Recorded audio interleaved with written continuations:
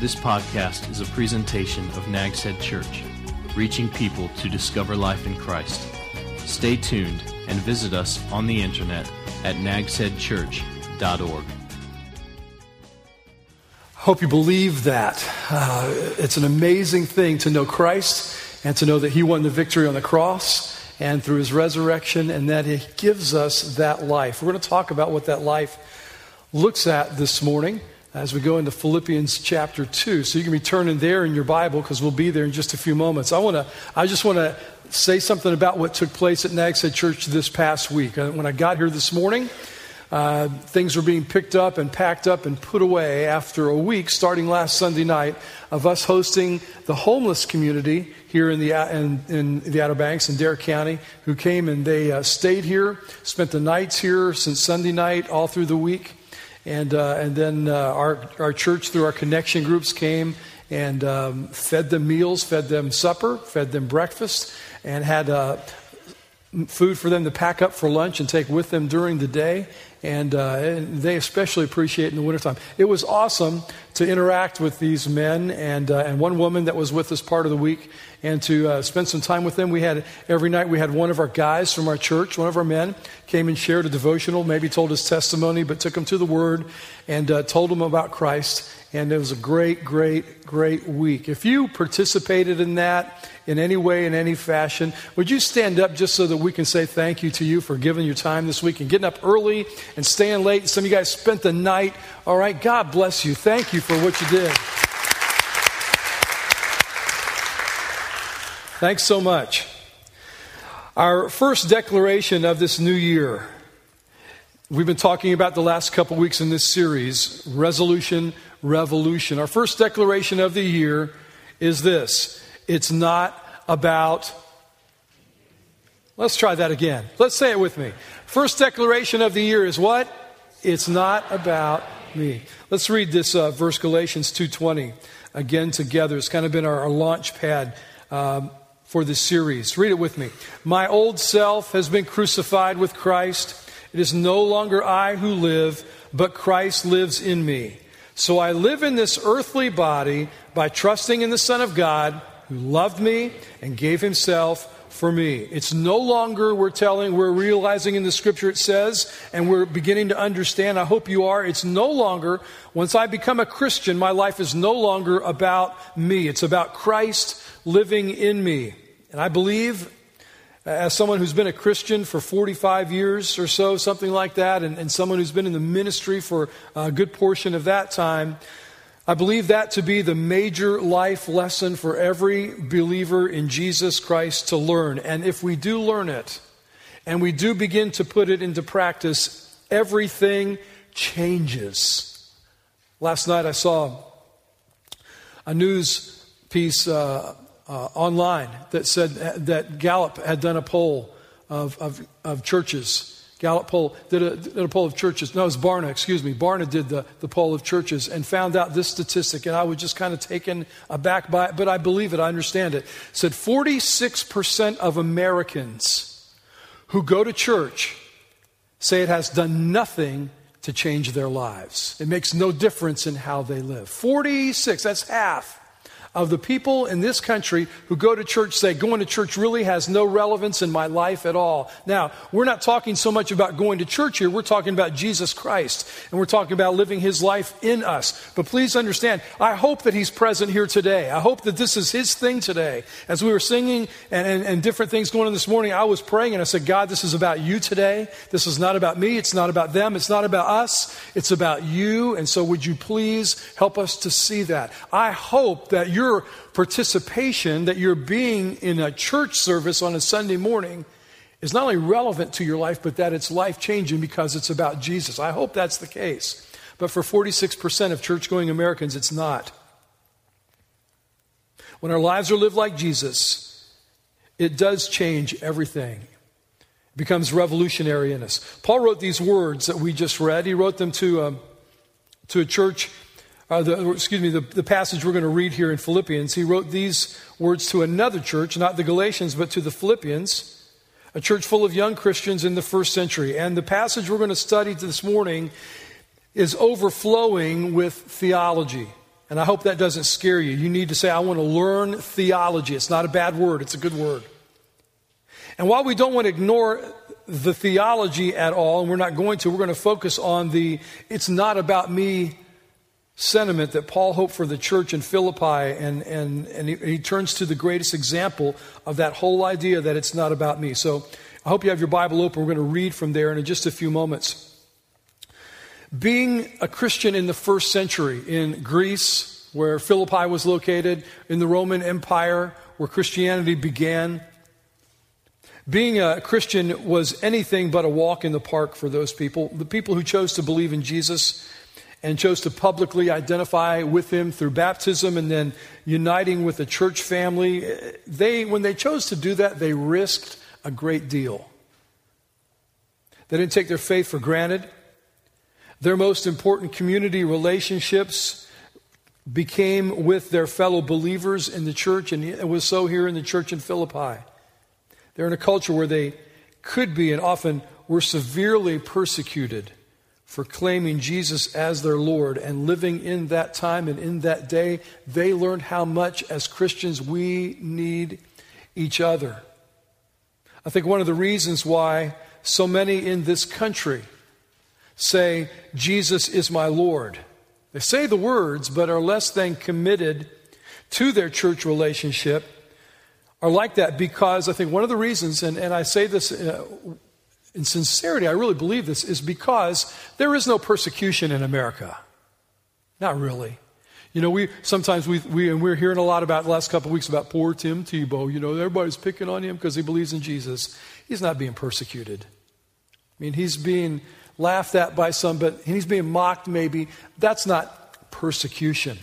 There's no real persecution here. And you know, I'm not likely, because I'm a Christian, it's not likely that I'm going to suffer anything because of my faith in Jesus here in the United States, here in North Carolina, here in Dare County. I don't think so. Occasionally someone might make fun of me, but that's about it. So we're lulled in this country because of the great freedoms we have and the freedom of religion and the rights and all that we have. We have been lulled, in a sense, into a feeling of comfort in our personal relationship with Jesus. But so often we don't sense the dynamic, and we don't sense the necessity of belonging to one another in the family of God.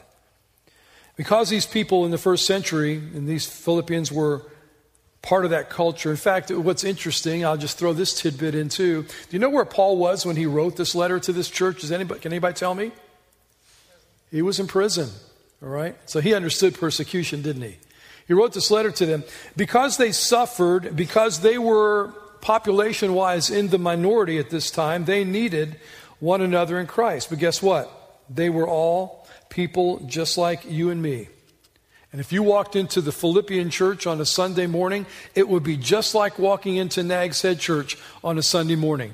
There are no perfect people here.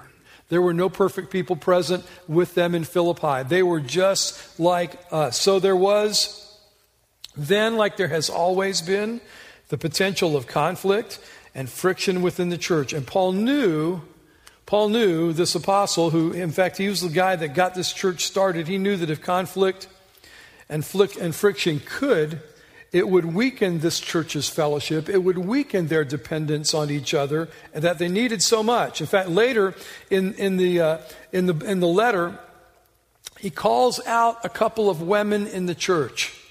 I mean, here's a scenario. They get this letter from the Apostle Paul. It arrives from where he's in jail in Rome, and they get this letter, and it comes in on Sunday morning. One of the pastors gets up and says, because they don't have a Bible, the New Testament, they don't probably have much of a Bible at all. These are Greek, brand new Christians. And he says, we've got a letter from the Apostle Paul.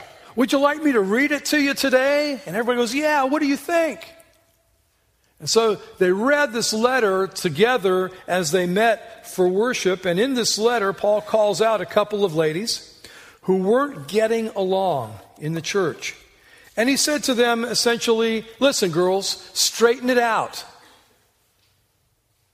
In fact, he says in the passage, you can look over, it's in chapter 4, I'm going to read a couple verses, but he says probably to the pastor in the church who's reading the letter, and you You help them get this matter resolved. Look with me at chapter 4, verses 2 and 3 here in Philippians.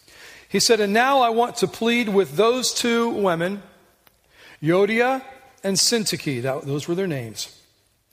Here's what he says to them. Please, because you belong to the Lord, settle your disagreement.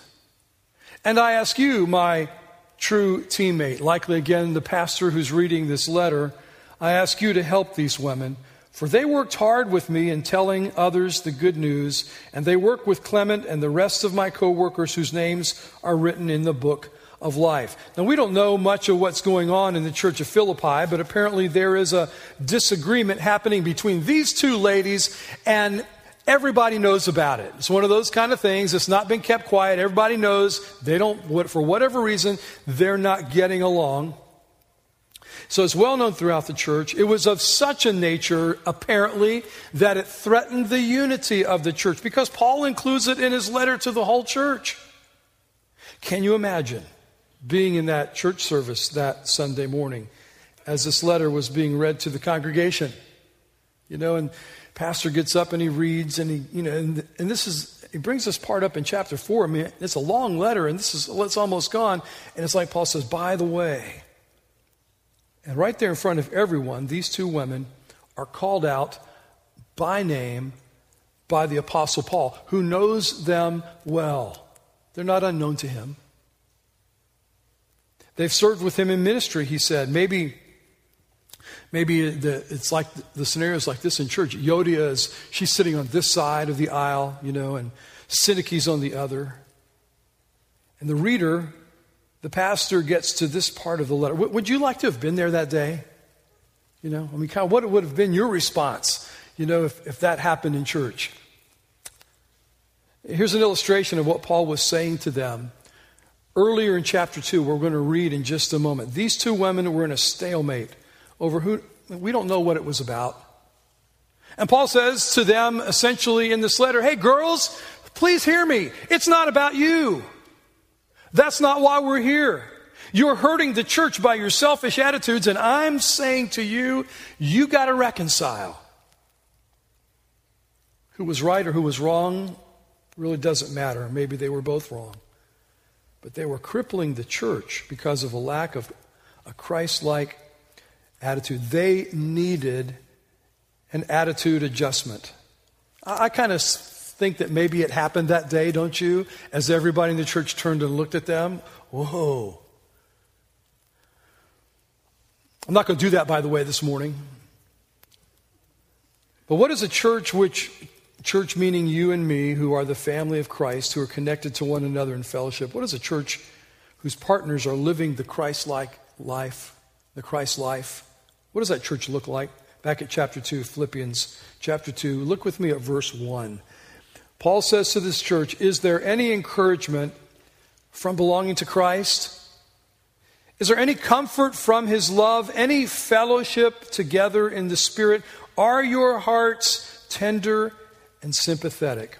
What's a Christ-like attitude look like in the church? Well, number one, it overflows, Paul says, to the church. Your Christ-like attitude, if you have one, if you've understood this thing, it's not about me, it begins to overflow to everyone else.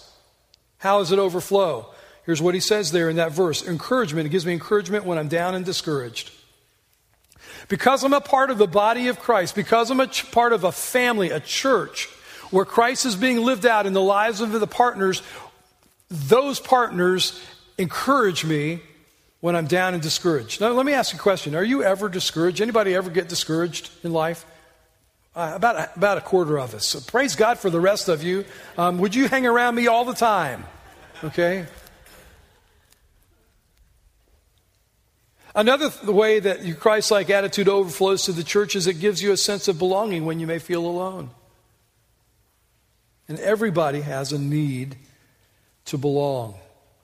It's interesting, as we've learned with our homeless community that comes and stays with us, one of the things that we've discovered about them is that they become a community. They rely on each other. They trust one another because they're all in the same boat. So they learn to depend on each other, and it's a fascinating dynamic. Same thing is true in the church. We belong. We need to belong, and the church gives me a sense of belonging when I may feel alone. Another thing that happens when we have this Christ-like attitude in the church is I receive comfort when I'm hurting. Comfort when I'm hurting. Paul asks again the question, is there any comfort from His love? Note that the comfort there, he says it comes from His love, Christ's love. And how is that love shown and felt? It's shown and felt by His giving us His life. What else overflows to the church? One more thing, I think, and that is fellowship together. From our relationship in Him. We all who are in Christ, we all have this same relationship. We all have the same thing in common. So it's a tie, as the old song says, a tie that binds us together and gives us fellowship as we relate to one another. Again, this fellowship isn't something that can be created outside of Christ. It isn't like a club that I belong to outside. It isn't like the people that I eat lunch with at school. Unless you are eating lunch with Christian people who have the same relationship, it's different. It's not superficial. It is, as Paul said, fellowship in the Spirit. And it happens when the Holy Spirit fills and controls us. But guess what? Fellowship. You know what's required for us to have fellowship? One of the things, and this is a no-brainer, you'll say, Rick, you're not so smart. I already knew that. One of the things that's required for us to have fellowship is for us to be together, isn't it? Fellowship together, Paul said. You can't have fellowship when you're all by yourself. Thankfully, the Lone Ranger had fellowship with Tano, but when they weren't together, they didn't have any fellowship. You can't have fellowship when you're separated. It's got to be a togetherness thing. Christian fellowship is both personal and it's spiritual. It's more than friendship. It's deeper because it's a God thing. And you can't get that anywhere else, Christian, except with God's family. Then one more. Let's find one more thing in that verse. He says, it overflows as Christ-like attitude overflows in us with compassion for the needy among us. Are your hearts tender and sympathetic?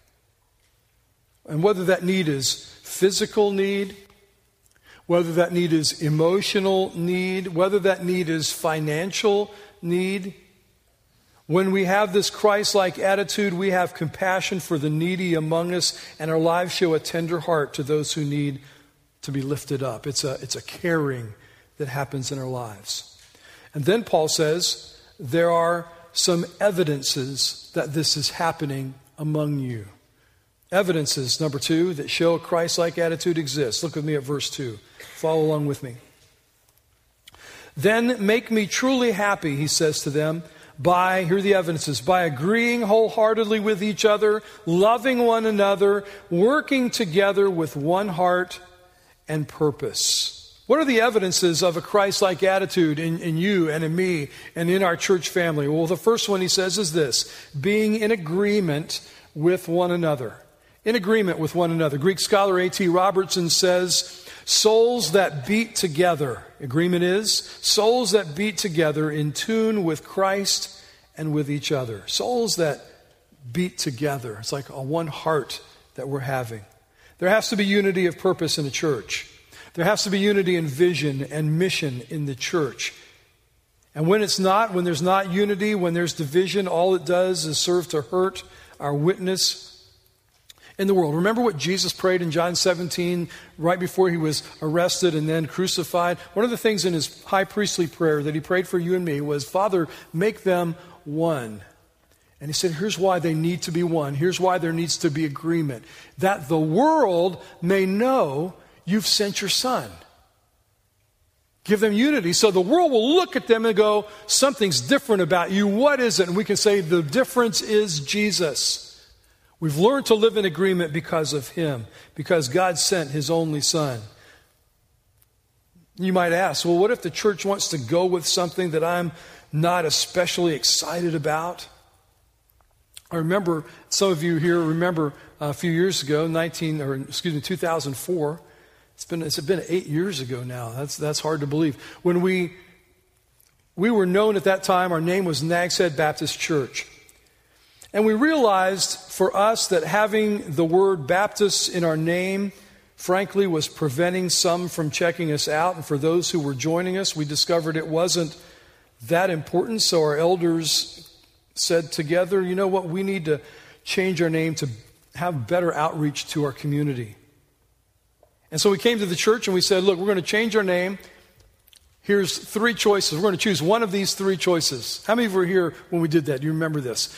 Here are the three choices that you have. We gave three choices out, and we said we're going to choose one, so we want you to think about it, want you to talk about it, want you to pray about it, and then in a month we're going to come back and we're going to make a choice. Now, in most Baptist churches, what I just suggested, what the elders suggested to our church in most Baptist churches would have caused a split right there, right? Most of them would have said, no, we're going to fight this tooth and nail. You know, in most Baptist churches. Well, what happened here? A month later, we had a meeting, and in that meeting, we gave everybody a piece of paper, and I think on that piece of paper probably had all three of those, or maybe we just gave them a blank piece of paper, I don't remember, but we said, write down or check off the name of these three that you like the best, that you think was best. I think there were probably about 50 of us there in that meeting that night, and so they wrote them down, and we had somebody collect all the papers, and then we had a couple guys go in the back and sit down with them and count them out, tally it all up to see who the winner was, so to speak. And, it was not unanimous. And honestly, I've told you this before, my first choice did not win. But was I bummed? No. And when it was all totaled and the new name was announced, here's what happened. 50 people, and there wasn't one that overwhelmingly, well, one was kind of more than the rest, the one that won, obviously, but there were a lot of people that wanted the other two names. But when it came out and we said, and here is our new name is Nags Head Church, the whole place burst into applause. Everybody was excited. Everybody was happy. You didn't hear anybody say, mine didn't get chosen, I'm going to go somewhere else. I'm not coming back here anymore. Why? Because that kind of attitude has no place in the church. Rather, Paul says, be in agreement with one another. We chose that night to wholeheartedly agree. And because we chose to wholeheartedly agree, when it was all said and done, we all rejoiced together and we prayed and we moved forward. Be in agreement with one another. Secondly, Paul says an evidence that shows a Christ-like attitude exists in the church is that we love one another. Loving one another. I did an internship when I was in college. After my freshman year of college, I did an internship at a church outside of Atlanta. This is one of those churches where you hear a lot of people say to one another, bless your heart. Those kind of churches, And one night the pastor preached. I don't remember what he preached about, but it must have been about loving one another. That's what I can kind of figure in my mind. And at the end of his sermon, while the music began to play, the organ and the piano began to play, he gave some kind of, I don't remember what he said, and I had never seen anything like this before, but people in the church got up and they just began to go around in the room and find other people, and they began to hug, on each other, and there were some tears, and there was a little bit of laughter, and I was standing there I'd just been there about 2 weeks, and I'm looking around going, what in the world is happening? So I asked one of my friends, who was also an intern there, but that was his home church. I said, what's going on? And he said, every so often, Pastor Randy wants us to have a love-in. Is that what Paul meant when he said loving each other? You know what? Hugs are great, and I'm not saying don't. I think hugs are awesome, and sometimes a hug is just what you need. But the truth of the matter is, I could have gone around that night because I didn't know any of those people. And I could have gone around and hugged a bunch of them. I would have looked for all the pretty girls. I was 18, 19 years old. I could have gone around and hugged a whole bunch of people that night, but I didn't even know them. And a few of them came up and hugged me and said, we're glad you're here, and that was real nice. But I can hug someone, or you can hug me, because of just a warm, fuzzy feeling kind of a thing. And honestly, hugs can be insincere, can't they? You ever hug somebody and when you got done you thought, man, that wasn't much to that. If you want a hug, go hug my granddaughter Gwyneth.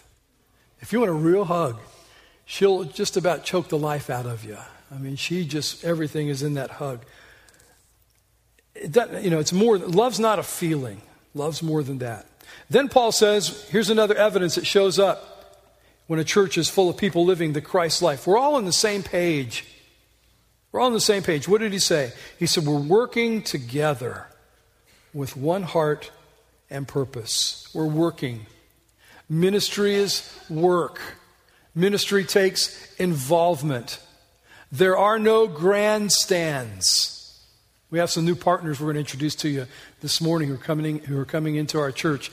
And we've already had the talk with them last week and said, hey, you know what? You need to find a place of ministry and plug in. Because ministry is work. It was good to see this morning as I arrived, folks getting kind of transitioning the building from a dormitory for homeless folks. I mean, there were beds and mattresses and everything in the lobby all week long, and getting that all picked, tables and everything moved and put back together the way we needed it for Sunday. And people are doing it because ministry is work.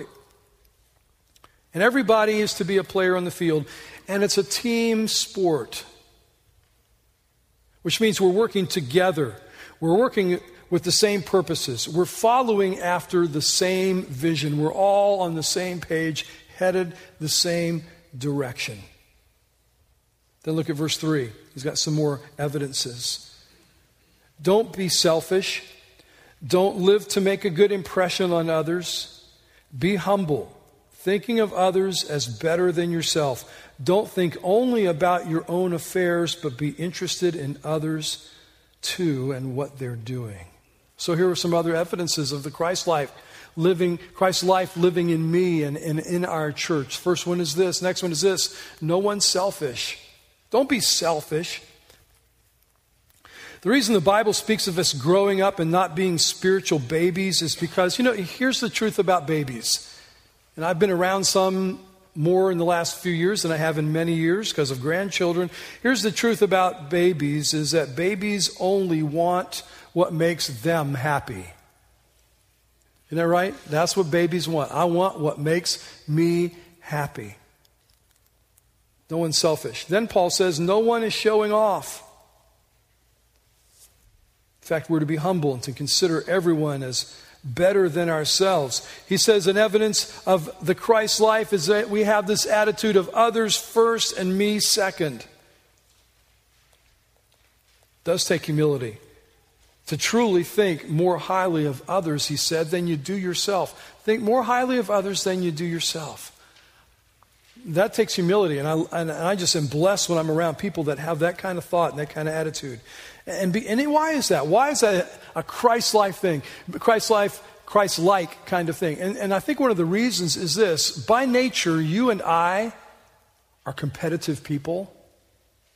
That's our nature, to compete. It's our nature to keep up with the Joneses. It's our nature to go one better than the Joneses. It's our nature to try to be better than anyone else at what we can do. I'm a very competitive person. If you ever play games with me or sports with me, some of you guys, we play horseshoes at picnics and stuff, I am competitive.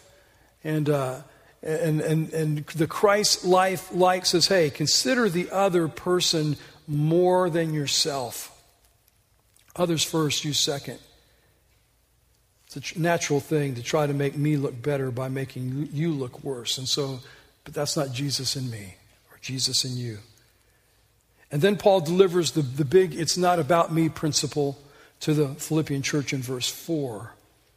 When he says, don't think only about your own affairs, but be interested in others too and what they're doing. So the evidence there is an awareness of others' interests and needs.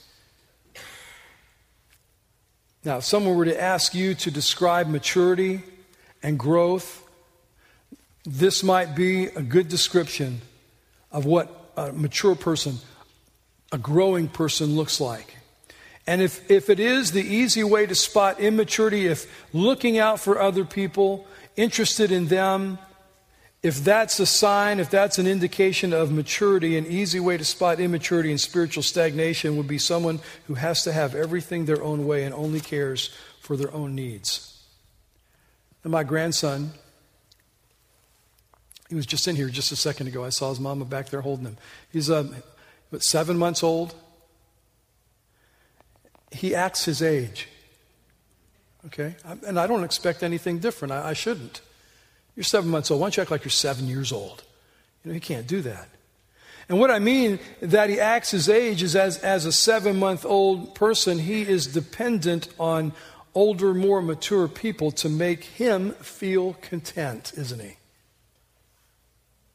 And when he decides, because I've been around him when he's decided this, when he decides it's time to eat, he gets fussy and he cries until he's fed. That's what he does. It's time to eat, and I want my food, and I want it now. And your life is going to be miserable until you provide it for me. Thank you very much.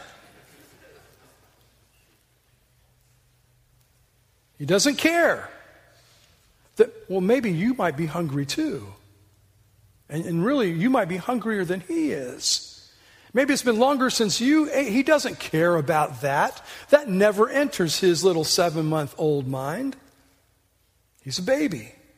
He only cares about his felt needs. He's a 7-month-old, and he acts like it. His sister, however, is far more mature. She's 2.5. The other day, she was at our house, and she wanted to watch a movie, a DVD, and I went to put it in, and something wasn't working with the DVD player, so I said, I'm going to take the cover off and see what's in it. I hear something loose in there, and I grabbed the screwdriver, and Gail said, what are you doing? I said, well, I'm going to fix this DVD player.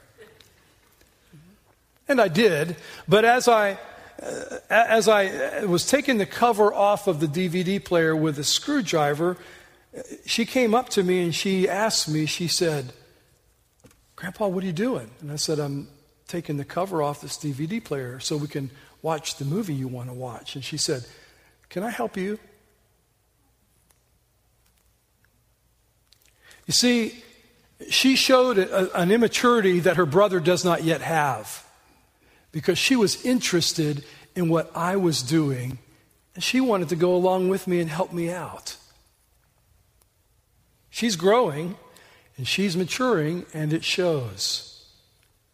So if our goal is to live Christ's life, his life in us, as we read in Galatians 2:20, can we have some specifics? After Paul gives the Philippians these earmarks of what it looks like in us, he says we become like this because we want to be like Jesus. And here's what Jesus was like. He says to them, look at verse 5. Your attitude should be the same that Christ Jesus had.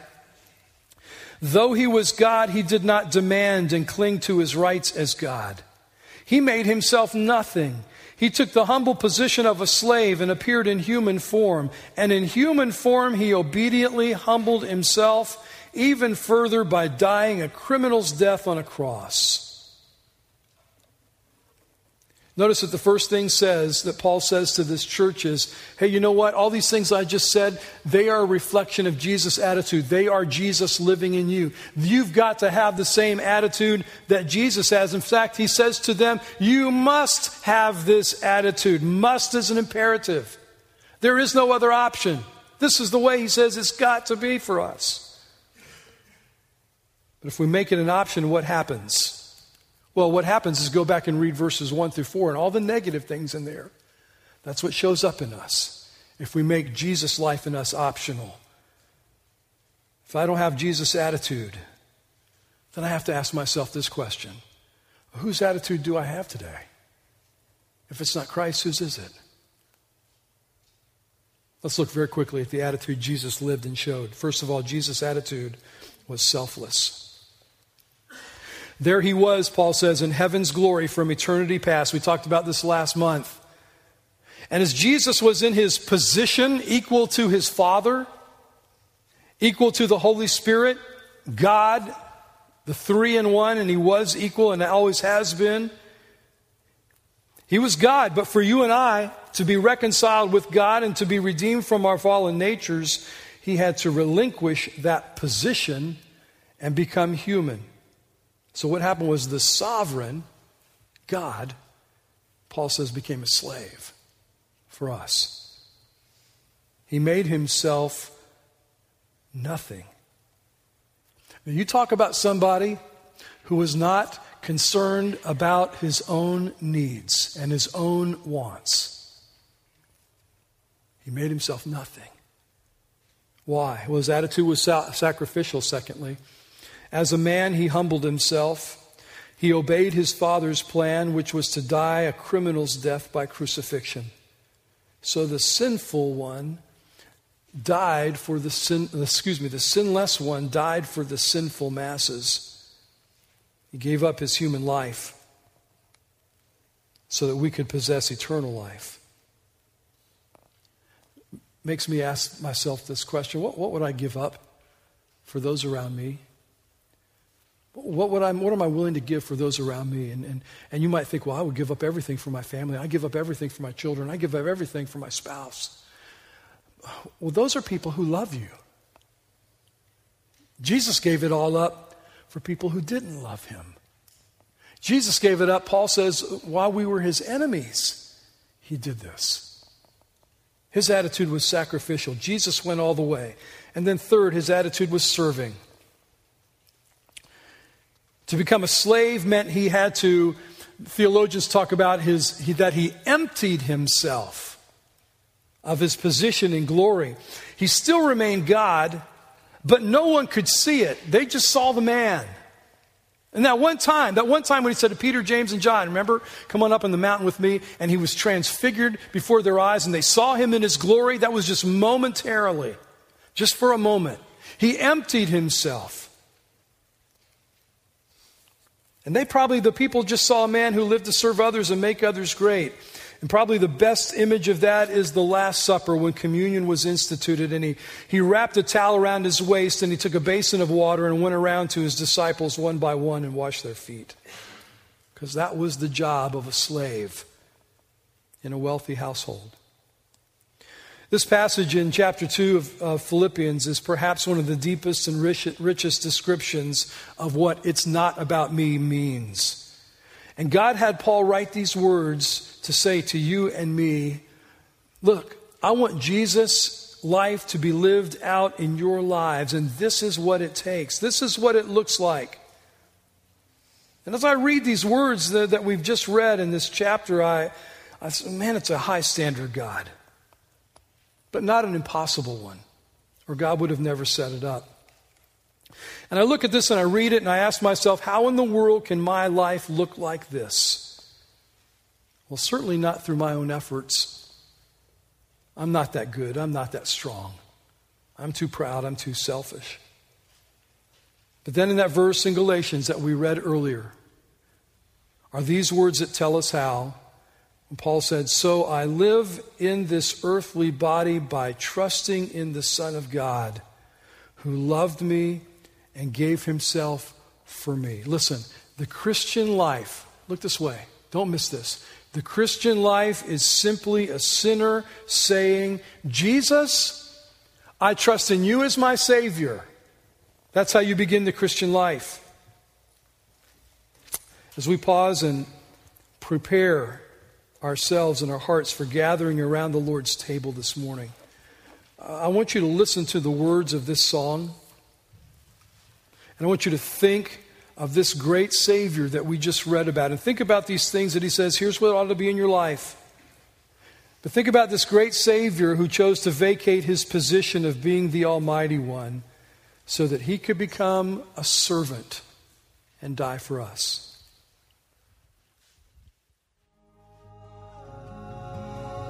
This has been a presentation of Nags Head Church, reaching people to discover life in Christ. Visit us on the internet at nagsheadchurch.org.